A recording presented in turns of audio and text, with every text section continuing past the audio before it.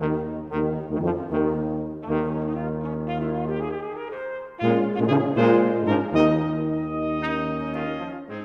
to Expositional Excerpts. I'm your host, Matthew Pilch. I pastor Grace Fellowship Baptist Church in Port St. Lucie, Florida. Let's dive into the Word.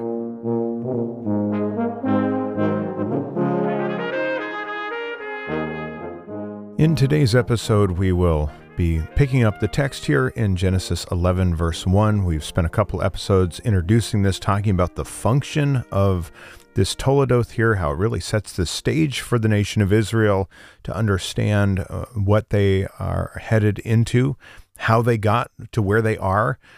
Some of that would have been handed down verbally to them, but to have it all written down, it would have been incredible. Keep in mind that they are receiving all of this history here by inspiration from the Lord through Moses as they have left Egypt. So this is the Exodus, and it's after the Exodus event.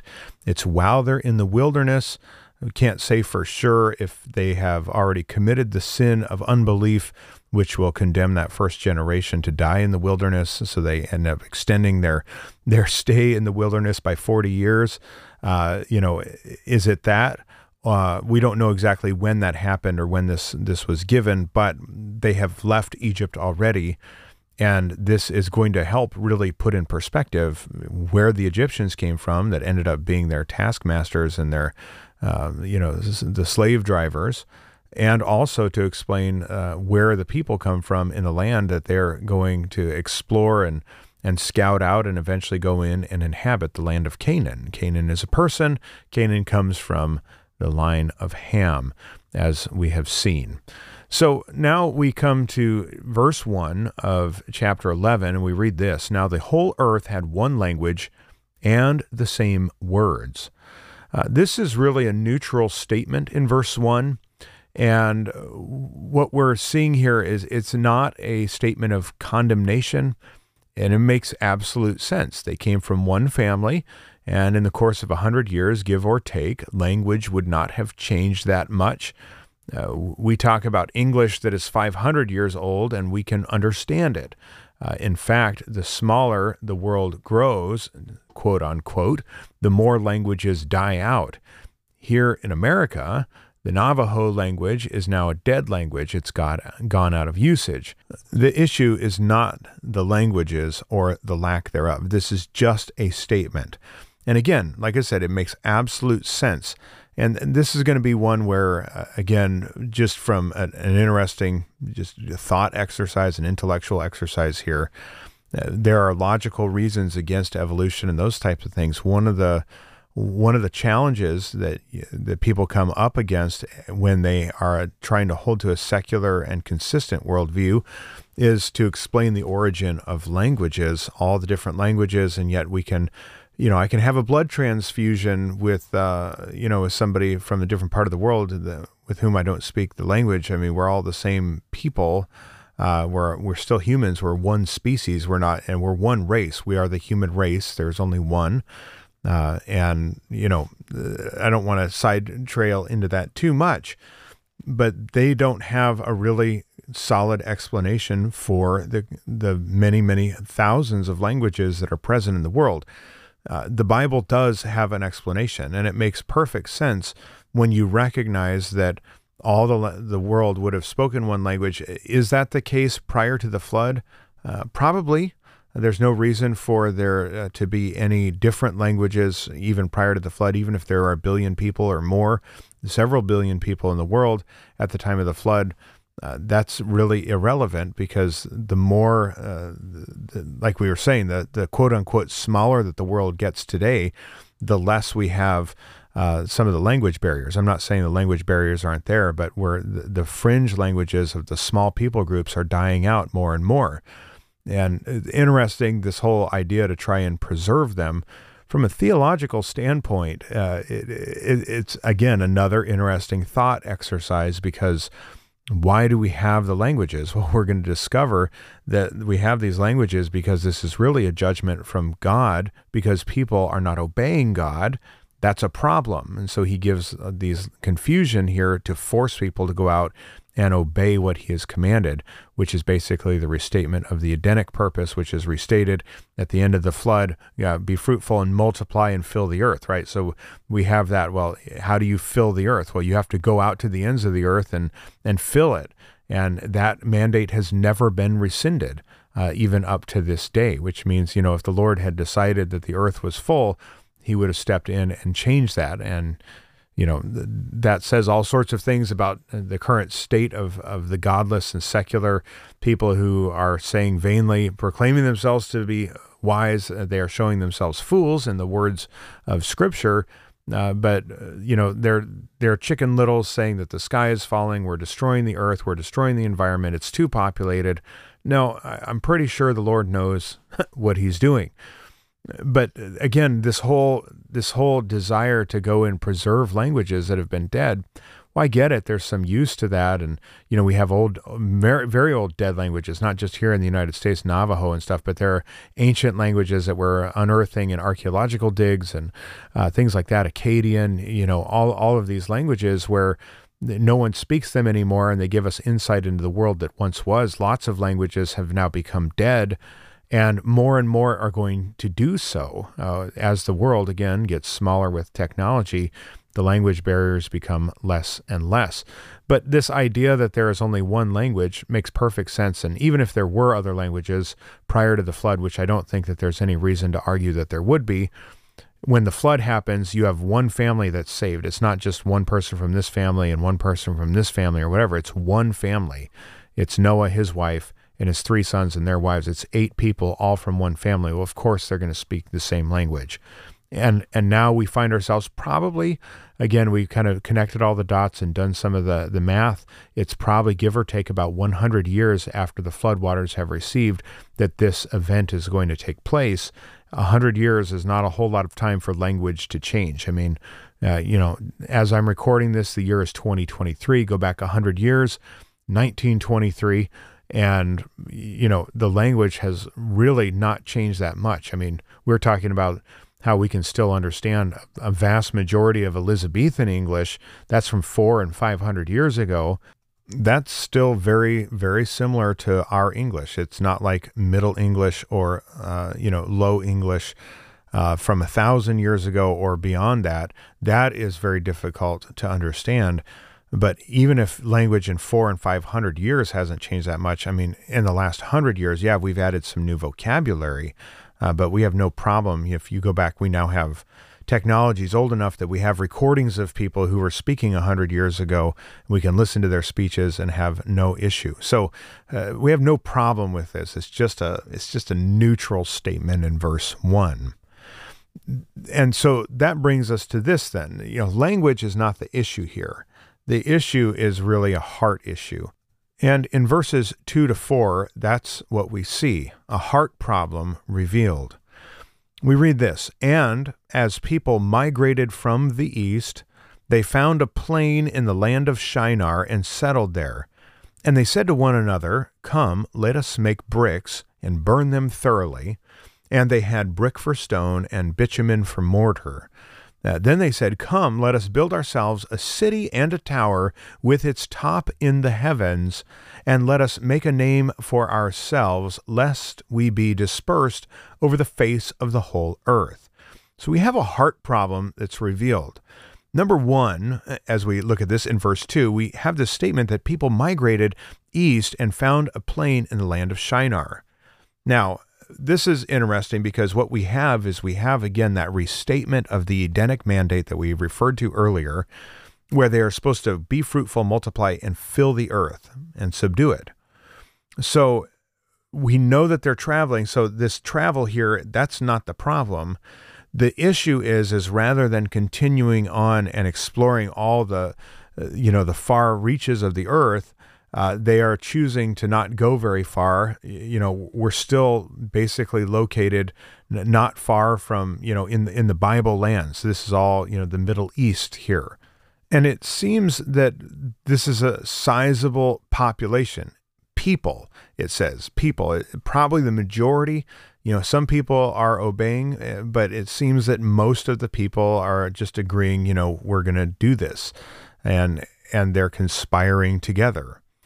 And it's very fascinating because you have the Edenic mandate, but along with that comes an element of trust. When I go out from a place, I have to trust the God of all creation is bigger than this world, which seems vast to us as human beings. I go out and I get far away from home, and if I were to get stranded and lose my car and, whatever, and be out in the wilderness, would I be able to survive? That would be a little bit panic-stricken, right? Well, the whole point is it's one thing to have God say that while you're in a comfortable place, but then to leave from that where you have settled and made your home and to go out into the vast unknown, that requires an element of trust and really an element of faith. And what we see here is when people are going out, the sin of their heart is being manifest, that there is still a sin nature and depravity there. And we're seeing fear, and we're seeing a lack of faith. And again, each person has to be saved individually. I think this has come up before, if not in this, then in another podcast that we've done, other books of the Bible. The faith of the parents is not passed on to the children. They have to be taught to fear God. And it's not automatic just because you come from the right lineage. We don't know much about the spiritual state of Noah's children. And we know that it's not merit-based. We know that God chose Abram for no other reason than that God delighted to save him. Abraham hadn't done anything to merit that choice. God had not looked down through the corridors of time and seen that Abraham would be obedient and choose this, and so therefore he rewarded him. No, God chose Abraham. It's a one-way street. And everyone needs to be saved individually. So when you have the majority of people that are walking and now they are fearful, now they're trying to, reason among themselves, and they're doing that apart from the knowledge of the Lord, and they're saying, can we really trust, what does it really mean that we need to go to the ends of the earth and fill the earth and subdue it? Now, let's just settle down here, and everybody agrees to that. And so it's really a heart problem that is revealed. Then we see in verse 3 that the people built. It's a long process here. They stop, they make bricks, they burn them thoroughly. These are not temporary shelters. These are going to be more permanent shelters. They had brick for stone and bitumen for mortar. I mean, these are impressive structures, and we see that here. And this is really a settlement, not just a building, but it's a settlement. It's a city, and it's the development of society. This really parallels the rise of society that we saw in Genesis chapter 4, verses 17 to 24, with the descendants of Cain. And what we noted back then, and we should make this observation again here, tie it back in, and reiterate it, that society apart from the Lord is dangerous. Society in and of itself is not a morally neutral thing, nor is it a morally good thing. For sure, it really is. It's not great, because you need God, you need His intervention, you need the guidance from on high, His wisdom, and you can't trust in the wisdom of your heart. And so we see this, and then we see the sin revealed in verse 4, and this is really where it all comes to a head. We see kind of this indication of a lack of faith and a lack of trust in God as they're stopping and going against what He said. And then we see the heart revealed here in verse 4. They said, "Come, let us build ourselves a city and a tower in the city with its top in the heavens." It's a translation's kind of interesting there. "And let us make a name for ourselves, lest we be dispersed." And that last phrase there really gets to the heart of the matter. They don't want to be dispersed throughout the ends of the earth. They want to stay together, and they think that they have it within their own power. If we just come together with enough people, then God surely is not powerful enough to overrule us. Well, that's kind of a foolish thought.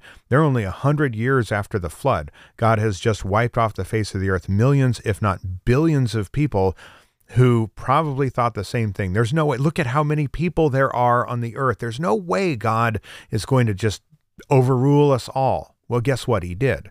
By the way, that's a really, really important lesson for today.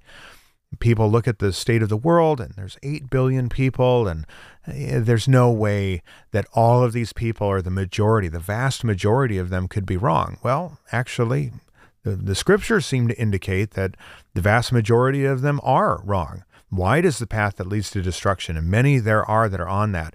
Its end is destruction, and few are the people that are on the path that leads to eternal life or to life. Narrow is that path, and there are few on that.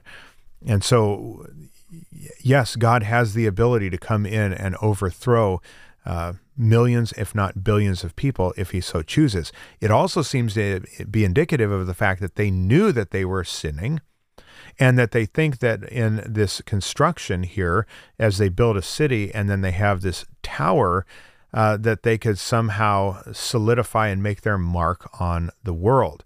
So this is a very, very interesting thing here. We have a conspiracy to sin as a group. It's a conspiracy for group sin.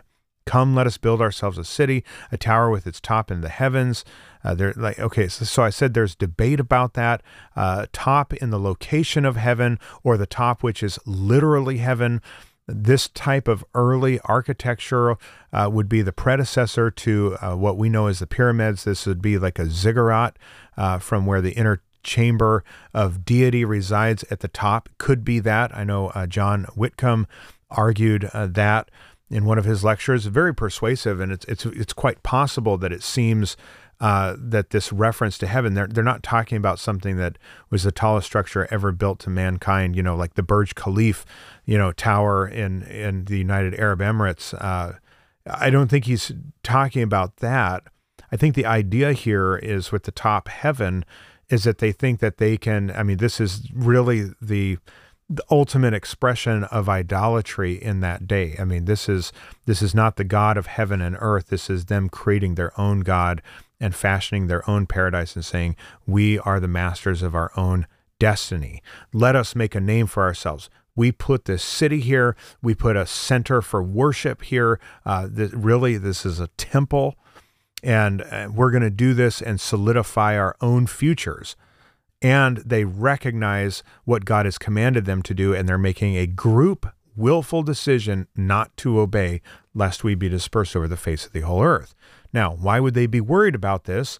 Well, it's because God had reiterated the Edenic command in Genesis 9:1, be fruitful, multiply, fill the earth. This was told to Noah. Noah would have passed it on to his children. They knew God's command, and they were willing to ignore it. Also, this Babel, of which Nimrod became king, has clear connections with Babylon. This is the root of Babylon. This is what becomes Babylon. And so think of its great sin recorded in Daniel chapter 4, where Nebuchadnezzar states, is not this great Babylon which I have built by my mighty power as a royal residence and for the glory of my majesty? Daniel chapter 4, verse 30. And herein, and just by way of an introduction to the topic of Babylon, I want to make one final point, and then we'll be done with this episode today. And that's this. We know that this is the very first instance of Babylon. This is how it started. Babel becomes Babylon. And at its core, at its root, Babylon has always stood in opposition to God and his revelation. And it comes to be revealed that way later on. Here it's Babel, and the people who established Babel and its eventual king are in rebellion against God. Then it becomes Babylon later on, and we have wicked kings. Well, later on, we know that the scripture calls, I believe it's Tyre, and then even Nineveh are called Babylon in scripture. And so we have other cities that are called Babylon, and then we even have Revelation naming a city Babylon. Whether or not it's this exact Babylon or something different, it seems that Babylon in Scripture is synonymous with rebellion against God. And honestly, that should make a lot of sense, because its very inception, it was formed in the process of rebellion. And ever since then, it has stood for rebellion against God. So the people who dwell in the city of Babylon, the people who travel to Babylon, the people who desire to see Babylon succeed, are really declaring themselves at enmity with God, and have been throughout all of human history ever since Babel was first founded. So very, very fascinating. And as we see that here in verses 2 to 4, what we recognize is there's nothing sinful about a city in and of itself. This particular city, though, it reveals a gross problem, and that is a major heart problem that is still persistent after the flood. That is sin and rebellion, and that's the issue. The issue is not that languages are inherently evil. It's not that speaking one language is inherently evil. It's none of those things. It's the fact that everything that was done out of rebellion. We'll end our episode there, and we'll pick it up in verse 5 next time. This has been another podcast of Expositional Excerpts with Pastor Matthew Pilch. If you'd like more information, please visit our church website at gfbc.net.